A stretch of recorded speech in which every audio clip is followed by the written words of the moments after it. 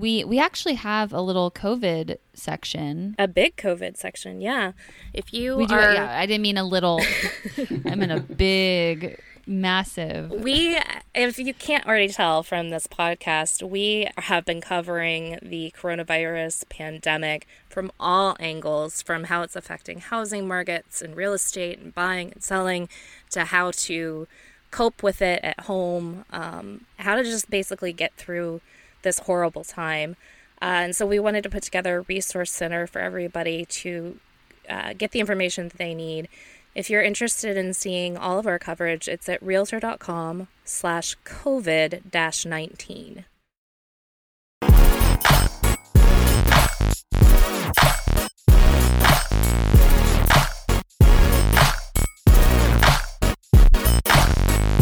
Welcome to House Party, a podcast where real estate news and pop culture collide, coming straight to you from the editors of Realtor.com.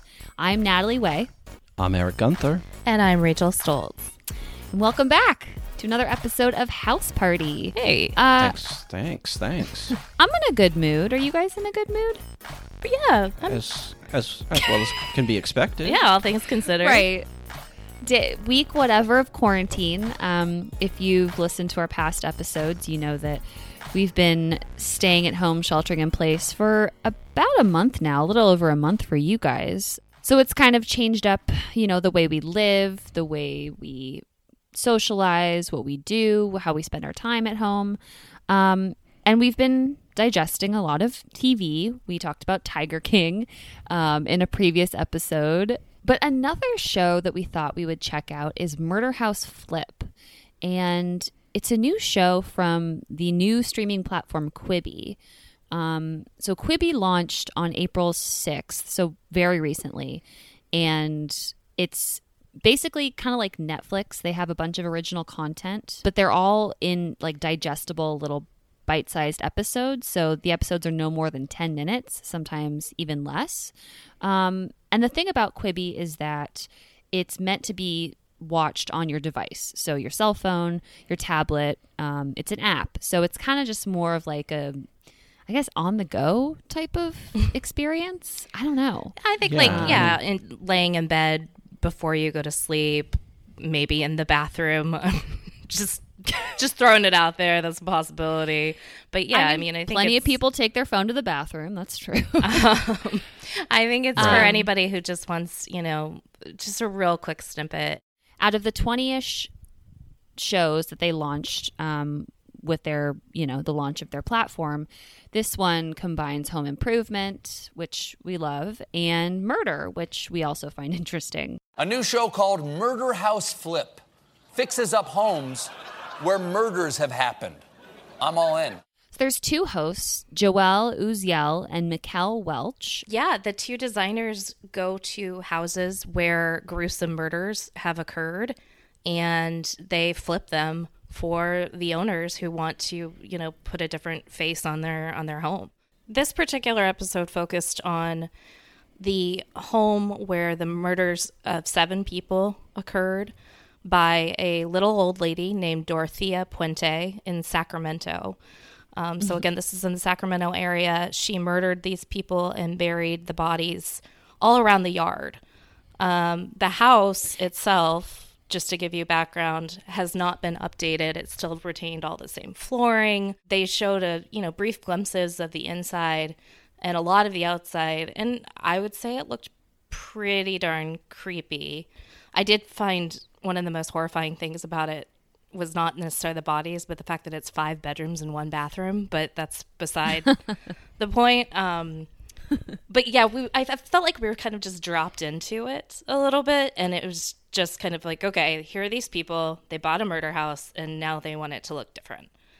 Right. Yeah. So, I think that might be a function of the Quibi bite-sized format because, there wasn't a lot of backstory. They focused more on the salacious aspects of the murder and the bodies being buried. And like I say, this happened a long time ago and owners have come and gone. And what's the big whoop? Yeah. Well, and Eric, you say they focus on the gruesome murders and where the bodies were buried. They walk the hosts around the house, but they also focus on how the hosts cannot deal with murder. Are you trying to tell me that we'll find body parts? There's a distinct possibility, yeah. Typically, I would say ladies first, but you're not going to leave me upstairs in this haunted house. Like, Joelle is freaked, like, throughout the entire episode, 3 episodes, she is freaked out by the fact that there could be bodies under where they're going to put in a swing set. And I'm like, girl, then why are you hosting a show about murder or Well, I think going into murder houses? That's to play up the angle. I don't know that she really feels those things. She may feel it to some extent. I can't believe we're doing this. This is the bodies were touching this dirt, and they could have touched the fence poles. It's like, oh my god. Right. Yeah, I just wrote in my notes corny AF. Yes. I had cheesy AF, so we were all on the same page. So I want to point out that what I was surprised by is I thought they were actually going to flip the house, but they did not focus on the interior of the home at all. They only focused on the yard and outdoor space. Yeah, this was my biggest point with the premise of the show. It's called Murder House Flip, and flipping implies that you are then selling the home, right? Yes, it does, because to complete the flip, you must sell the home. Yeah, it should be Right. Murder House Reno, if anything. Yeah. Well, this should have just been called Side Yard Renovations. Truly. I don't think we actually discussed what renovation they did on the house. So Rachel, what did they actually do? The woman, Barbara, is an artist, a strange kind of artist. She collected mannequins, speaking of body parts, and also does mosaics. And so there was just junk everywhere.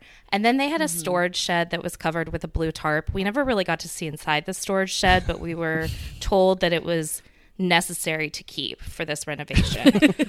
Don't know why.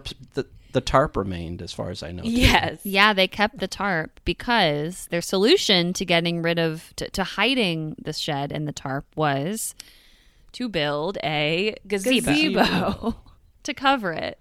So that was their big project that they put in addition to an art area for Barbara to do her mosaics, and then they also put in a swing set for their nieces and nephews and grandkids, and a fire pit on. outside too. And a fire pit. They made a very nice, I will admit, it was a very great transformation. They made a very nice outdoor space that I would love to spend time in. So they put together this nice gazebo, and I agree with you guys. It did look good. The end result was good, but they didn't talk at all about like the decor, the philosophy. Like they just sat down and said, like, "Oh, this is nice." Yeah, it was just a pale imitation of HGTV, and I feel like the premise of the show actually is unique, though. It's not just fixer upper or flipper flop. These homes have a major backstory, and they seem to gloss over that. I don't know. There's something bothering me about the format. Yeah, no, I agree that they've hit on a formula in that yes, I would like to see inside a murder house, but they didn't do anything inside the house. So I think that's the fundamental issue. Yeah, we keep going back to that, but that I think actually being able to sell it would like really give this something to talk about. I agree. Because we're talking about it right now, but because it's murder houses are stigmatized and they're notoriously difficult to sell, and so if they were able to pull that off, then we'd be like, wow, this is a cool premise. Okay. Right. I think because of the Quibi format of short snippet episodes, maybe maybe this is too big of a premise to actually like for a Quibi show, right? Like maybe that's what I wonder. Yeah. No, great point. I mean, to try and shoehorn all the elements that we've described into like a 6-minute episode is just probably not possible. Just not meant to be bite-sized. Yeah. I don't know. I'm still gonna watch it. I'm gonna watch the next house they flip, and maybe they will actually go inside the house and take out original. They could have done so much. They focus so much on that bedroom, like this is where she did her murders, in the bedroom, because it's close to the bathroom. So they could have like turned out their master bedroom and that taken up the sense. floor. Like that would have been a perfect opportunity. I fully expected after that conversation that we were going to see a transformation of the master bedroom, and then we never went inside the house again. Well, I'm going to watch the the next house that they make over. I'll watch it. It's such a little commitment. You know, it's not like sitting down to watch a 42-minute episode or an hour episode. It's very low stakes. I will not be soldiering on with Murder House Flip. You're not going to watch another. You can't devote another 6 minutes to it. Eric, what if Rachel and I watch it and then we tell you that they actually do go inside the house and like remake a room in the house? Well, if it's for the purposes of the pod, then sure, I of course I'll watch it. But for the good of the pod. So if you guys had to give this show Murder House Flip an A through F rating, what would you give it? I would give it a solid D. What? I'll be nicer. I'll say C-. I was going to say just a solid C. Okay. I was actually pretty impressed by the final result. So again, right. So there are elements, the design is nice and the hosts, like I say, were perfectly nice people, but the execution and structure were just way off. Yeah, they need some work. Maybe they'll find their footing next episode. Let's hope so. Let's hope so.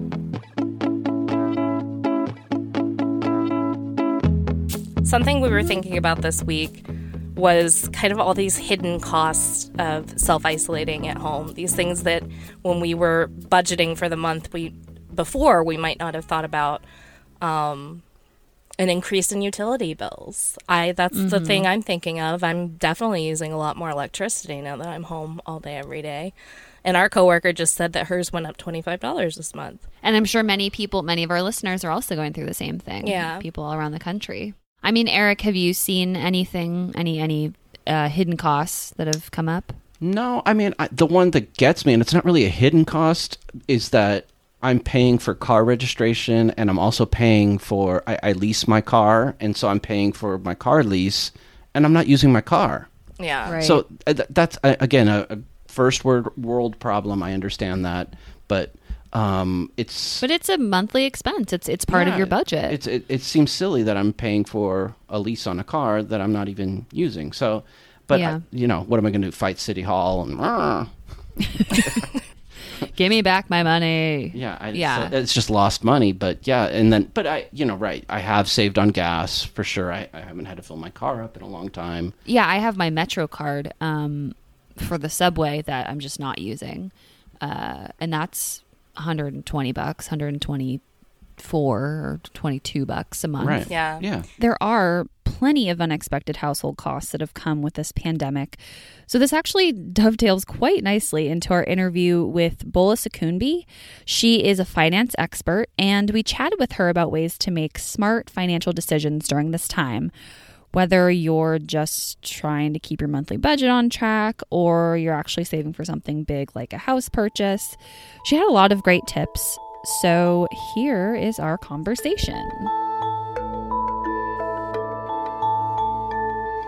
So now we're here with Bola Sokunbi. She's a finance guru and the host of Clever Girls Know podcast. Hey, Bola, thank you for being with us. Thank you for having me. Yeah, Bola, we were just talking about kind of some of the unexpected costs that have come along with this pandemic, and we're all trying to tighten our belts a little bit. Some of us more than others. Unemployment right now is really frightening. What would you tell our listeners is the most important thing that you can do right now in terms of their budgeting? The main area you want to focus on is making sure you have your core essentials in place and that your family is safe. And that's really your food, making sure you have safe shelter for yourself and your family, making sure you have your core utilities covered, so your electricity, any heating needs that you have, since it's still a little cold some parts of the country, things like that. And then any medicine that you might need, as well as transportation needs to get to the store to pick up your essentials or to get to, the pharmacy to pick up your medicine. That's really the core focus. So as you think about your budget, you should be focusing on your essentials, and you should be thinking about ways to cut back on any non-essential spending right now. I know that is very attractive, seeing the travel deals and all the stores going on sale. However, in this space where, there's a lot of uncertainty, even if you have a job, the focus is to cut back on any non-essential spending. And if you are able to put aside as much money as you can, just, to give yourself that peace of mind stepping into the future right now. Mm-hmm. So you wouldn't say that buying like expensive candles to make you feel cozy and safe at home is something that we should be doing in this time? Just asking for a friend. Yeah, just asking for a friend. Not really. I mean, it's like a catch-22. You still want to support the small businesses. You still want to support, the mom and pop shops out there. And so, one way you can do that is, yes, you can buy a candle for your sanity, but you want to be objective about your overall budget, right? You want to make sure you can keep your lights on, like the real lights, before you buy the candle. And then another way that you can support, small businesses, which is a challenge a lot of people are having right now, is I don't want to see these businesses closed, is that you can purchase your essentials for them, or if you walk into the grocery store, you can focus on picking up the small business brands versus the big, corporations that have millions of dollars in backing. So we were talking before you joined us, Bola, about most of us are, saving money right now on gas or on going out and things like that. But some of our expenses have gone up in other areas. For instance, utilities, electricity, because we're sitting at home all day, or we're maybe running the dishwasher more. We're getting food delivered and groceries delivered and paying those delivery fees that maybe we weren't anticipating. Yeah, absolutely. And, I would say that, yes, you are right. Expenses have shifted because you're spending more time at home. But just because you're not spending money in your standard way doesn't mean that you still can't be mindful, right? So, for example, grocery store delivery fees are, depending where you live, between like $10 and $20. But if you opt for curbside pickup, where they put the groceries into your trunk, for many places it's free or under $10. So that's one way that you can think about cutting back. That's great. When you're home, a lot of people just tend to have tons of lights on everywhere, and when you're not there, you don't need all those lights. And if you're just in one room, you don't need lights all over your apartment, all over your house. And those small actions, they can make a difference. Let's kind of transition for people who were or still are potentially interested in buying a house in this upcoming year or the following year, and things maybe have gotten tight for them financially. What tips would you have for whether they're first-time buyers? Maybe let's focus on first-time buyers first. Yeah. So, things have gotten tighter for a lot of people, but the government is trying to do things to accommodate the financial impact. And one of the things that they did, as you know, is that they lowered interest rates, right? So what that means for a first-time home buyer is that you have the opportunity to still buy a house at a great interest rate, which means that you could potentially have a lot lower monthly payments. And so what I would tell people who are looking in this space is that just because interest rates are lower does not mean you should adjust your budget up, right? I'm hearing a lot of people say, well, your purchasing power just went up because interest rates are lower. And that's great for the people who are selling, the homes, but you'll still want to bring it back into perspective of what can you truly comfortably afford. So as you're thinking about purchasing your home, number one, again, if that's a priority goal for you, you want to be putting money aside so that you can pay for the down payment, and even more if necessary. You're going to still have those moving costs, right, to move from your current home or your apartment or from another state into this new home. You also want to sit down and go over all the potential costs that could come with purchasing the house. So what are you going to have to pay for any inspections and things like that? You want to factor that in. What is it going to cost me to hire a U-Haul and move all my stuff from this place to this other house, right? And then it's okay to adjust your budget downwards. Yes, interest rates are low, but it doesn't mean that you need to go all out and buy the most expensive house at the top of your budget, right? You can shop around as best as you can and find maybe a house that might need a little bit, more love over the years. Like maybe it might need new carpets or it might need new fixtures, like some low cost, updates to the house, but potentially the difference between that high-end brand new house and this house that needs a bit of love could be huge, and it could save you tens of thousands of dollars right off of the cost of your mortgage. So those are the things that you want to be thinking about as you think about purchasing the home. Nice. Okay. Awesome. For people who maybe renters who didn't pay their rent on April 1st, or people who are paying mortgages and their lender allowed them to not have to make a payment last month. because of the economy and how it's affecting people. Do you know how that's going to affect people's credit scores at all, if it's going to? So, yes, that's actually a really great question, and one I've been getting very often. So the first thing you need to do right now, if you're listening to this, is if you did not make a payment or you're thinking about not making next month's payment for whatever reason, you lost your job, money is tight, etc., you need to communicate it to your lender. Don't assume that your lender knows that you're going through financial difficulty if you haven't told them. The way things are being reported to credit, especially when it comes to like debt, really depends on the lender, right? So if you don't communicate it to them, there is a chance that depending on your lender, you could be charged a late fee. You could have a negative remark put on your credit. However, for people who are reaching out to their lenders, their creditors, sometimes it's even just logging into your account online and clicking a button to let them know. For people who are doing that, lenders are doing a number of things. They're allowing people to defer their payments for, anything from 2 to 6 months. They're suspending late fees. They are not doing any late reporting on your credit.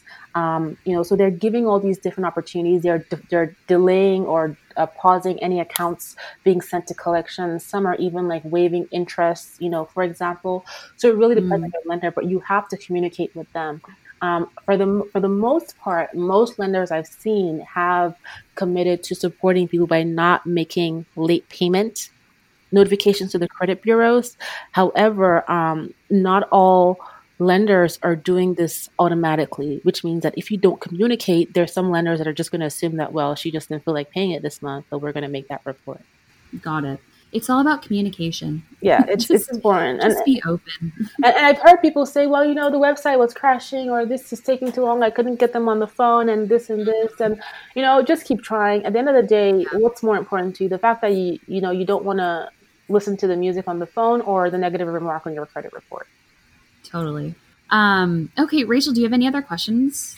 No, I think this was amazing. And you guys, you should definitely check out Bola's podcast. It's the Clever Girls Know podcast. All right. Thank you so much, Bola. Thank you. I appreciate it. All right, let's move on to winners and losers. This is our segment at the end of the episode where we talk about celebrities and the homes that they bought, sold, or rented. We choose one winner and one loser, and let's chat about it. Let's start with our loser. The loser is Mark Bell. So financier Mark Bell had this home built in Boca Raton in 2005. It's a mansion. This place we've written about, back in 2014, as far back as 2014, this place was on the market for $35 million. And what it has inside is kind of a ode to Star Trek. Bell, I guess, is a huge Star Trek fan. And the home theater is a homage to the Enterprise. I'm not a Star Trek fan, so I'm kind of grasping, but I think it's the Enterprise. But yes. Yeah, and then he also has a kind of a home theater area outside of the home theater where it's like a bar with like a bunch of memorabilia. So the reason we're calling him our loser this week, though, is that it came back on the market just within the past couple of weeks for $19.9 million, which is way down from the original $35 million he was in search of, 43% off. It's still so expensive for this place. Yeah, and again, this is one person's vision, and to find a buyer to buy into that vision is you would have to find somebody that's a Star Trek, Star Wars, sci-fi movie aficionado. Mm-hmm. Not that those people don't exist, but then willing to spend $20 million and live in Boca and have a 20,000 square foot home. Are you guys impressed with the decor in the non-sci-fi Star Trek areas? Yeah. Well, I'm looking at the bedroom. The bedroom, no, it's like all white. It's very, it's like white glossy. No. Mm-hmm. The bathroom is kind of run down, so no. Okay. You know me, I'm picky. You are, even if this was a new house, you'd find things that you didn't like. You wanted a 2019 home to feel more like 2020. I did, and this room is cheesy. No. I feel like you are hard pressed actually to find a space where there isn't some over the top element. Yes. I mean, even the bedroom is all white but has red accents, and it feels a little space agey. So you have to be all in with this house. It's not like they just made over the home theater to look like the Enterprise, Right. which I actually think looks pretty cool. I am a Star Trek fan, but the rest of the house, like, that's enough. That's enough for that.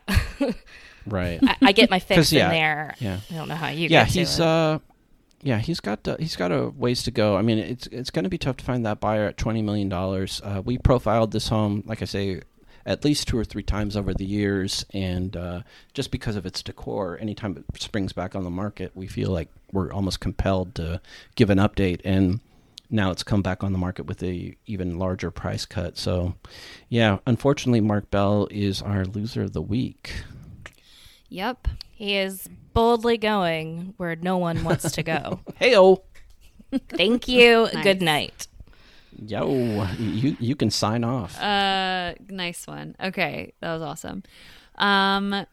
Okay, and let's move on to our winner. Our winner is, of course, Drake, the rapper. Drake's home was on the cover of Architectural Digest, and he is showing it off. It's his beautiful Toronto home, and we're expecting that he's going to sell it, or he's just showing it off. No, he's just showing it off. He's showing off the fruits of all his labor. Okay. I mean, this house is wild. Yeah, no, they did a good job. I mean, he worked with this guy, Ferris. I'm going to butcher his last name, Rafuli, I believe. It was the architect and interior designer that Drake worked with on the entire mansion. It's a 50,000 square foot mansion. So take that in for a second. In Toronto. So, and we also, it's gorgeous. There are parts of it that I really like too, but, we surveyed Twitter to see what, the haters were saying. And a lot of people compared it to kind of a casino. And maybe, I don't know if that's what the vibe that you like, Rachel. I mean, oh my God, Rachel loves Vegas. She does like Vegas. I do. And so, I mean, yeah, no, that's fine. And so, another person compared it to a hotel lobby. But our favorite one was somebody that said, Drake's house looks like the type of place that overcharges you for a bottle of Tito's vodka before they let you in. It does. Like a nightclub, a Vegas nightclub. Yeah. Yeah, it has that kind of like the entire place, as far as we've seen from the photos that were published in Architectural Digest. It has the kind of that, velvet rope, bottle service kind of vibe, like swanky, upscale. As evidenced by the fact that I thought the recording studio was the champagne room. Right. It's certainly not homey in any sense of the word, but it's just so Drake, and it just looks like a really cool place to hang out. I guess, right. So we're saying is it's not a shocker. He is a winner, but it's not a shocker that he had this immense 50,000 square foot mansion filled with that looks like Vegas. Mm-hmm. Right. Vegas in a very upscale way, not like cheesy Vegas. Right. Yeah. And also, I mean, spaces that we don't see, I think, in the photos as of yet there's a indoor basketball court in NBA regulation size basketball court. There's a great room with 44 foot ceilings. And then there's a chandelier with 20,000 pieces of hand-cut Swarovski crystals. Jeez. Not a bad place to be quarantined, to be sheltering in place. Right. And so, and if you've seen the new video for Tuesday Slide. Right foot up, left foot slide, left foot up, right foot slide. I think his mansion, it's called the Embassy, is what the mansion is known as now. You'll see kind of elements of the mansion in that video. Mm-hmm. His bedroom is 3,200 square feet. Yeah. Just let that sink in. I know. Bigger than most single-family homes. Yeah, and we talked about this, I think, even with, who was it? Birdman, I believe. You guys were both saying, like, holy moly, Birdman's, master bedroom is 3,000 square feet. Who has that? Well, Drake does, and he did Birdman even better. The article from AD notes that the bed and the base of the bed weigh around 1 ton. So, again, everything's custom fitted. There's nothing. I don't think he bought anything necessarily just off a showroom floor. I think everything was custom made to the home. For sure. Well, so Drake coming out with just Yeah, the most insane house ever in Toronto. So that's why he's our winner this week. Okay, and that's it for House Party. If you want to check out any of the stories that we talked about today, please go to realtor.com/news. If you like what you heard, you can subscribe. Please, if you have time, give us a rating and write us a review. It helps people find us. It would make us so happy. If you want to get in touch with us, you can email us, podcast@realtor.com. We love hearing your questions, and we might just read them on the air. If you want to check out any of the stories that we talked about today, please go to realtor.com/news. If you're interested in learning more about the budgeting tips we talked about today, or you want more tips and advice on how to cope during the coronavirus pandemic, please go to our landing page. It's realtor.com/COVID-19. And then finally, we would love to hear from you on social media. You can find us on Facebook or Twitter. We're at House Party Pod on both. Thank you so much. Stay safe, stay inside, and we will talk to you later. Bye. Bye. Bye.